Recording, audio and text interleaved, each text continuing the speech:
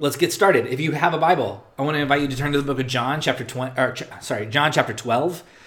And we're going to be taking a look at that in a second. The fact that I forgot where in John we're going to be, probably not a great sign right now, but we'll see how this goes. I do want to say right up front before we get going, I want to cite my footnotes right at the beginning, just in case at any given point you're like, I feel like I've read this somewhere. A lot of where some of what we're going to be talking about is coming from. It has been heavily influenced by two specific books. One is a book called Love Wins by Rob Bell. Perhaps you've heard of it. And then another is a book called The Slavery of Death by a friend of Collective Church, Richard Beck. So those two books have been deeply influential to me over the years. And then when I saw in the lectionary what passage we were doing, I thought like, oh, okay, well, I have literature that covers this. I've read a lot on this and this idea. So I did want to give credit where credit's due, and if at any point you were like, wow, that was really great, well, yeah, because it didn't come from me. It came from either Richard Beck or Rob Bell, probably. So, you could probably say that about most Sundays, but especially today, that could be said for sure. So, anyway, in a few minutes, we're going to be taking a look at John chapter 12, and we'll be doing that in just a second. An illustration I've used several times, and I don't have with me an avocado. I had planned to run to the grocery store and grab an avocado. I didn't, for the sake of time and the sake of like, I don't really want to go all the way to the grocery store just to get an avocado when, we're doing these. See, in normal times, I would have just like stopped at a grocery store on my way to the church and picked up an avocado. But because I don't have to leave my house anymore, the laziness has set in, and so I'm just gonna like imagine. I'm gonna just invite everyone to imagine that I have an avocado with me. And I've used the illustration before of like making guacamole and table side guacamole. And do you remember table side guacamole? By the way, it used to be you could go to restaurants and you could order. And I'm told you can still do this in certain places. In like patio settings or what. I mean, it's Texas. You can probably pretty much do this anywhere. I just haven't. So, but used to be, you could go to a restaurant, order tableside guacamole, and then usually like some like high school or college kid would come up with a cart, and they would cut open an avocado, and they would make the guacamole right there in front of you, and it was like magic. And you would start with just a list of ingredients, and you'd end up with like some of the most delicious guacamole you've ever had in your whole life. And it begins with this avocado that's just like a million avocados that you could get at the grocery store. One time I did this. This is just an aside. I was preaching at another church. It was a really big church, and I was using this illustration. And I actually had the avocado. I had taken the time to stop to get the avocados, and this guy, I got done. There were like 5 services on a Sunday morning. It was crazy how many like the number of services we had to do. Just starting at 8:00 in the morning, just rolling through them all. And so I got through like either the second or the third service. And this guy comes running up to me after the service is over, and he says, "Hey, listen, don't go anywhere. I've got he says, I'm a manager at the On the Border around the corner here, and I've got some coupons for tableside guacamole that I want you to give away." And so sure enough, so he like runs out of the building, and sure enough, like a minute later, he comes running back in with like a wallet-sized sack of coupons for tableside guacamole, and basically he's like asking me to do his PR for him, and he says, okay, in the next service when you do this illustration, I want you to just like hand out these coupons to people. I didn't do that because I didn't want it to feel like. And today's church service is brought to you by On the Border. We're not quite to that point yet, but. So I felt uncomfortable doing that. But if somebody came up to me after the service and said, "Hey, do you know anywhere where I can get some really good tableside guacamole?"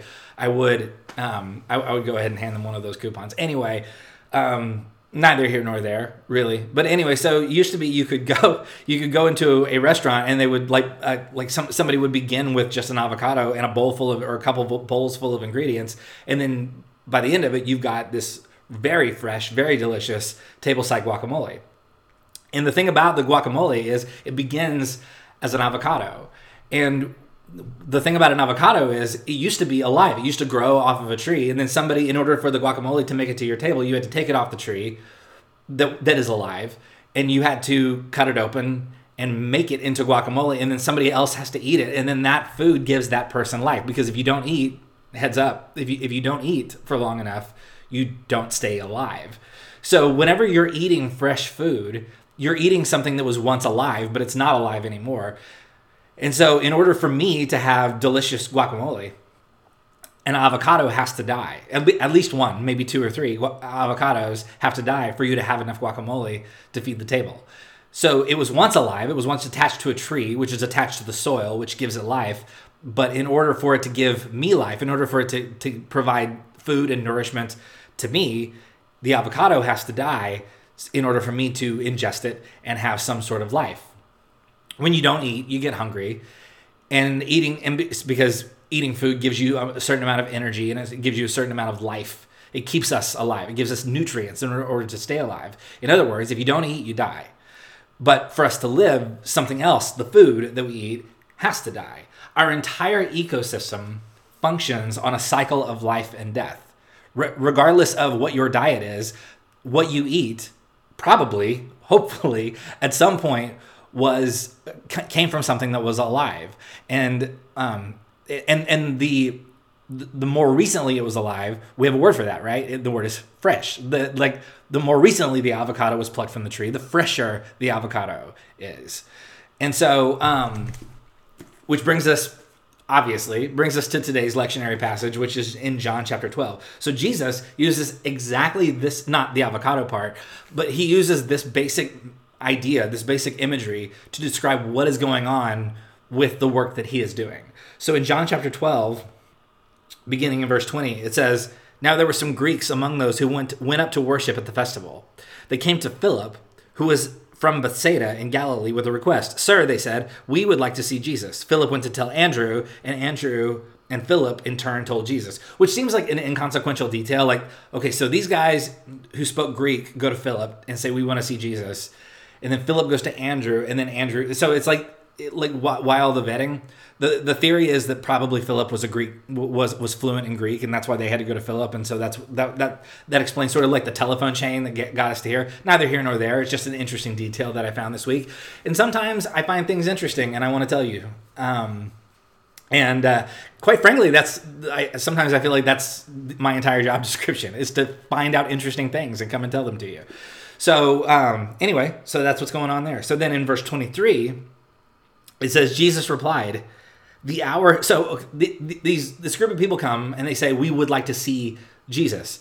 And Jesus' reply seems to be to fully ignore what they just said and say something else entirely. And it says, "The hour has come for the Son of Man to be glorified." Which, by the way, anytime somebody comes up to me and is like, back when people used to come up to me with like closer than 6 feet and say, "Hey, could we grab a coffee sometime later this week?"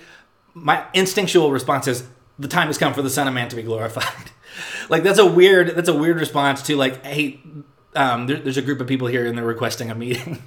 So anyway, it says, "The hour has come for the Son of Man to be glorified. Very truly, I tell you, unless a kernel of wheat falls to the ground and dies, it remains only a single seed. But if it dies, it produces seeds." So this group of people come and they say, "We would like to see Jesus." And Jesus' reply here is, there's some sort of like glorification that's coming, but it has to do with like a seed falling to the ground and dying. But when a seed falls to the ground and dies, it doesn't just like stop existing. The seed that dies becomes a plant or a tree of some sort. So a seed dies and becomes something else that is alive. So this group of people come to Jesus and they say, "We would like to," or come to Jesus' followers and say, "We would like to see Jesus." And Jesus has this thing of, well, the thing is, there's this cycle of life and death. Why go into all of this? Why respond in this way to this particular request? So notice in verse 24, Jesus uses exactly the same metaphor that we just talked about. Seeds falling to the ground and dying, giving life to something new. And so what does this have to do with seeing Jesus? So first of all, what we find out later is that Jesus is describing his own like death and resurrection. This is what Jesus is foreshadowing, something that's going to happen, which, by the way, is the thing that we remember on Easter, which is just in a couple of weeks. So this is what 2 days before Easter is the day that we celebrate the resurrection of Jesus. 2 days before Easter is what we often refer to as Good Friday. Good Friday is about the death of Jesus, is about the crucifixion and death of Jesus. So Good Friday is a reminder that Jesus has died, that there has been a death. Good Friday represents death. There is something that has expired. There is something that has died.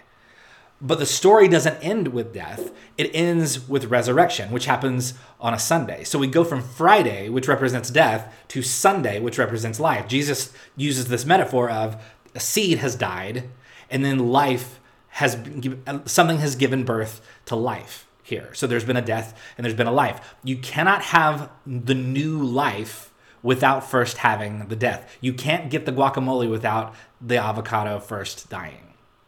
So the seed has to die in order for the tree to live. So you can't get to Sunday without going through Friday. You can't have a resurrection without a death. In order for something new, for some sort of new life to spring up, something has to die. This is what, when we do communion, which, by the way, really sorry, this would have been a perfect day to do communion. Once again, didn't go to the grocery store. So I don't have an avocado, don't have communion supplies. Hopefully this nightmare will soon end. Anyway, but this is what communion symbolizes. Communion symbolizes we are receiving the body of Jesus broken and the blood of Jesus poured out so that we can have life. This is the same cycle. This cycle has existed in nature ever since the very beginning. So all of this, Jesus, and again, it comes back to this group of people says, we would like to see Jesus. And Jesus says, unless a kernel of seed falls to the ground and dies, a tree can't live. Again, why is this his response to this request? Because of the thing that Jesus is about to say next, which is Jesus at this point stops talking about his own death and stops talking in this particular type of metaphor, and he begins talking about the people who follow him. So he says the whole thing about in verse 24, where he says, if it dies, it produces many seeds. And then he goes directly out of that into verse 25, which says, anyone who loves their life will lose it, while anyone who hates their life in this world will keep it for eternal life. Eternal life, by the way, we often, this is another aside. I've got a million asides here. Eternal life, by the way, we tend to, because a lot of us grew up in a Sunday school classroom where eternal life is like you die and you go somewhere else, and that somewhere else is eternal life. For Jesus, in the Jewish sense, eternal life in Hebrew is the term olam haba, which is not about like a place you go after you die. It is a way that your life continues to extend from this point forward. It is your life is now, and then even into death, you continue to live the life that you're living now. So anyway, that's what Jesus, when Jesus talks about eternal life, he's saying like there is a life, like your life is much bigger than just like what is happening right now in this moment. So, and then in verse 26, it says, whoever serves me must follow me, and where I am, my servant also will be. My Father will honor the one who serves me. So Jesus tells his followers, in order for you to fully live, there are going to be some things that have to die. And so the idea here is this group of people. So if you look at this in a series of movements, this group of people comes and they say, we would like to see Jesus. And Jesus' response is, in order for something to live, something else has to die. And then Jesus says, whoever follows me is there's going to be a cost. There's going to be some sort of death. So Jesus tells his followers, in order for you to fully live, you're first going to have to die. There's going to have to be something that you lose. There's going to have to be something that is broken open and poured out, not unlike when we observe communion. So it's possible here that Jesus is talking about the literal death for some of the people in the room, because that does happen to some of Jesus's followers, to a lot of Jesus's followers in the first century. But for us in the 21st century, life and death are not just about, is my heart beating or is my heart not beating? Life and death is about, who am I becoming in the world?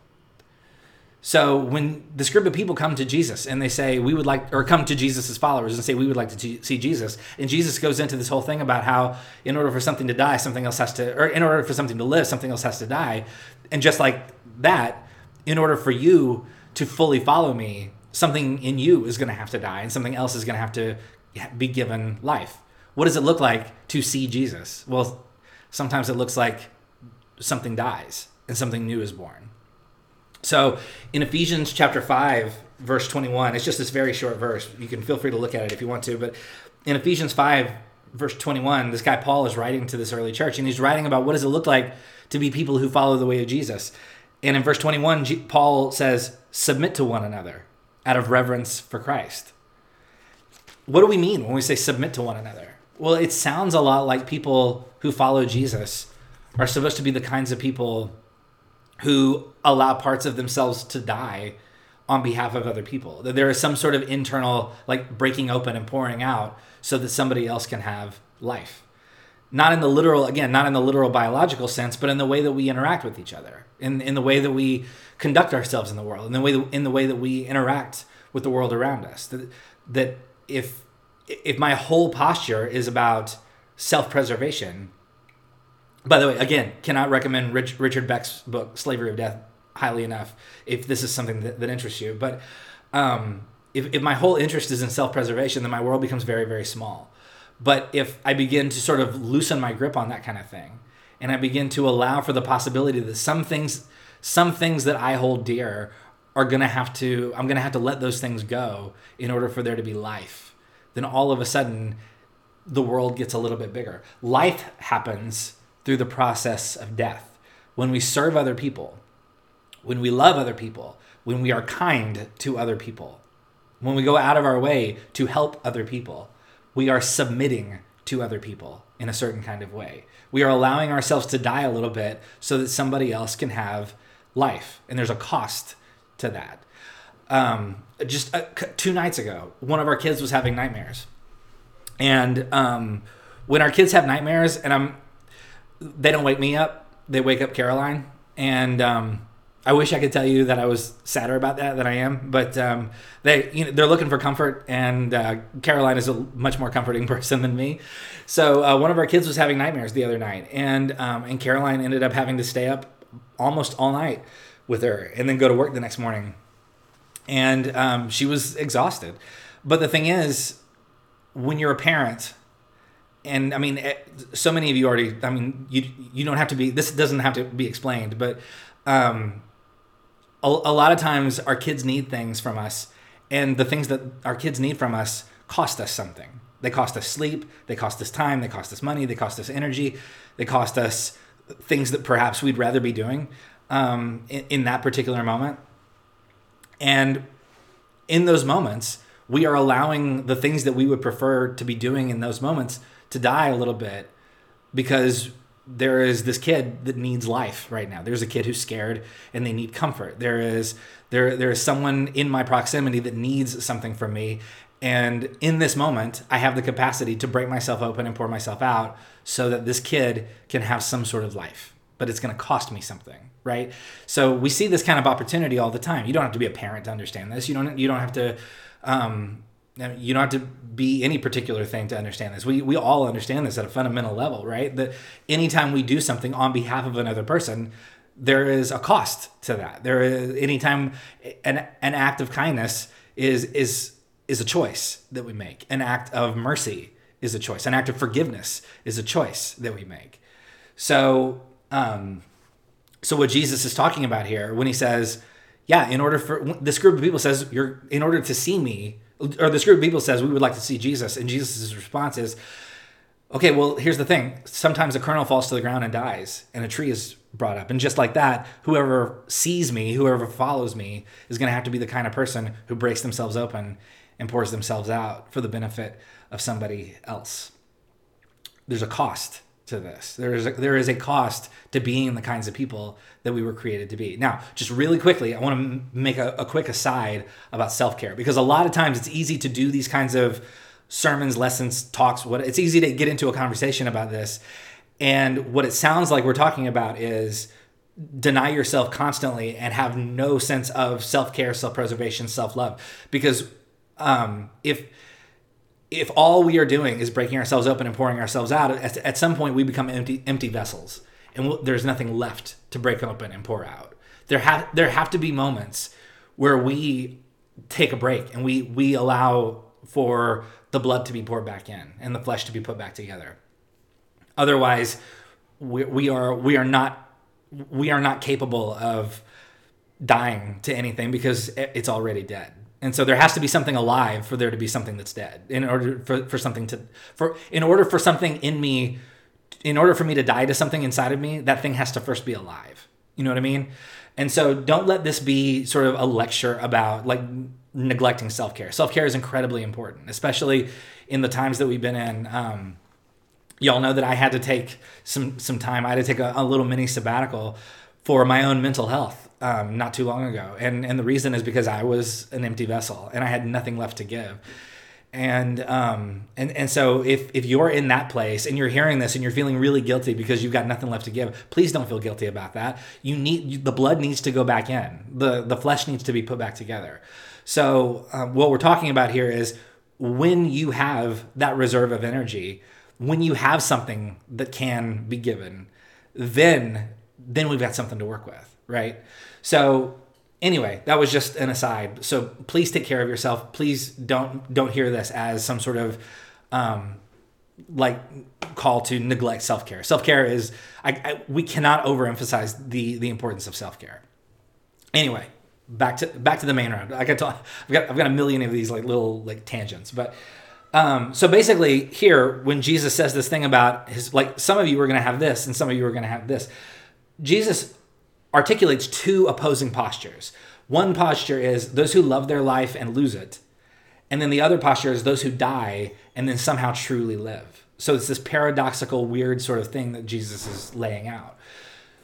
What is he saying here? Jesus is saying, when we serve only ourselves, when my interests and my preferences and whether or not I want to confront the difficult things in my heart are my only concern, my world shrinks in such a way that I'm the only person who can fit inside of it. I love my life so much that I lose my capacity to truly live. And by the way, I struggle with this as much as anybody does. This is not me saying like, look what I've discovered here. This is me saying, this is a journey I'm on. You know, it's so much easier for the world to get small. It's so much easier for me to only have concern for myself. On the other, so Jesus says, yeah, there are those who love their life, but in some sort of way, they die inside. They will lose it. But there are those who die to something, and then they will truly live. Their lives will get bigger. On the other hand, when I decide to die to myself a little bit, when I allow other people's safety, other people's well-being, joy, etc., to be of a concern to me, I may be dying to myself in one way, but I'm coming to life in all kinds of other ways. I'm discovering that the world is a much bigger, more beautiful, interesting place than I ever thought it was. This is, and there are thousands of examples of what we could be talking about here. What do we mean when we talk about breaking ourselves open? What do we talk about when we talk about submitting to one another? And I often think about this, the whole concept of the culture wars, and like that just gives me tired head so quickly. But one of the things that you hear a lot is like that political correctness, like people complaining about political correctness, right? Like this is something that they shouldn't have to do. But what do we mean when we talk about when someone talks about political correctness? What are we talking about? Well, at its core, being politically correct, political correctness is we're talking about using language in a way that someone else has asked us to use when we talk about them or about the people that we love. That's it. That's what we're talking about. We're talking about someone has said, I would prefer you use this language to describe me and my group of people, or something else about me. And then somebody else saying, but I don't want to do that because I've never had to do that before. Political correctness is running them up. But all this, I mean, really all it is somebody saying, when I hear you speak about me or to me in this language, I find it dehumanizing. Could you please use different language? And if we instead decide to say, sure, the very least we can do is talk to and about people in the way that they've asked us to, that is literally the least that we can do. Using someone's preferred pronouns is a really easy way to submit to one another. Are you with me? So we're not talking about massive exercises of like breaking ourselves open and dying in these like big dramatic kinds of ways. We're talking about these tiny little ways that we can just so easily sacrifice a tiny little bit of our own preferences and comfort in order to rehumanize somebody else? Or does it bother anybody else? This is going to be a thing that it's going to take me a long time to get over. But does it bother anybody else that Christians have been the most difficult group of people to drag along during this pandemic and encourage to act safely? You know what I mean? Like, the number of times I, as a pastor, have been told by somebody else, it's all about faith over fear. You shouldn't have to wear a mask because feith over fear. You shouldn't have to social distance. You should be back, you should be back to having like full services, unmasked. Faith over fear. Faith over fear is the slogan for the group of people who have lecture points for me. Here's the thing, though. Faith over fear is not Jesus's mandate here. Jesus's mandate is not go and do things that are dangerous to other people in my name.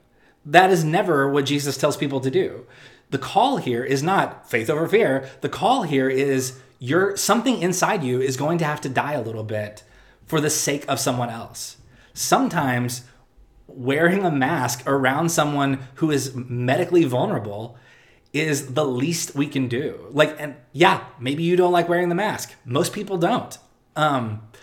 But the thing is, what we're doing is we're showing kindness to our neighbors. What we're doing is acting out of hospitality and concern for those among us who are most vulnerable to this virus. So when you hear a Christian saying something like, well, faith over fear, they're speaking for themselves. But the thing is, this isn't something that just affects them. What we're talking about is things that affect other people. And so me expressing a little bit of extra caution so that somebody else can feel safe at the grocery store is the least I can do. Are you with me? So I would argue that the people who follow Jesus should be the first to raise our hands and ask, okay, listen, how can we help? How can we make things easier for other people? How can we show kindness to other people? How can we care for the most vulnerable members of our society? What can we do to die to the self-righteous parts of ourselves and instead give life to the parts of ourselves that actually care about our neighbors? And so this is what we're talking about. This is why Jesus says the way is narrow, because these are hard things for us to internalize and carry around with us in our hearts. Because the call here is not to be more brazen and more thumping our chests and acting like we have nothing to fear or whatever. The call here is, what is it that has to die so that somebody else can have life? This group of people says, we want to see Jesus. And Jesus' response is, okay, well then some things are going to probably have to die. In order for you to fully see what we're doing here, there's going to have to be something inside you that you're willing to loosen your grip on a little bit. So may we be the kinds of people who allow for the things inside of us that we're holding on to die a little bit so that somebody else can have life. May we be the kinds of people who give life. When we need self-care, may we administer self-care. May we have something in us that is alive first. May we remember that we don't get to resurrection before there's a death. So for those of us who are beaten down, emptied out, hollow, exhausted, maybe we first administer self-care. And then when we get to the point where we have it within us to break ourselves open and pour ourselves out, may we do that. May we become the kinds of people who are saying, we would like to see Jesus. And we understand that what that means is that something inside of us is going to have to die so that something bigger, so that the world can get a little bit bigger and so that we can fully live. Let me pray for us. God, we thank you for this invitation to break ourselves open and to die, to submit, to become the kinds of people who give life to others. May we acknowledge that one of the more difficult callings that we've been invited to participate in is giving life to others. May we ask questions about what that looks like. May we become the kinds of people who are concerned about the well-being of our neighbors, our friends, strangers, the people that you would often describe as the least of these. And may we become the kinds of people who are willing to break ourselves open and pour ourselves out so that someone else can have life. In the name of Jesus, we pray. Amen. Thank y'all so much for being with us today. Again, we will let you know just as soon as we have a plan for returning to some kind of, in some form, in-person services. We will let you know. I'll do my best to keep everybody up to date on all of that. Please be safe. Have a great week. Grace and peace be with you.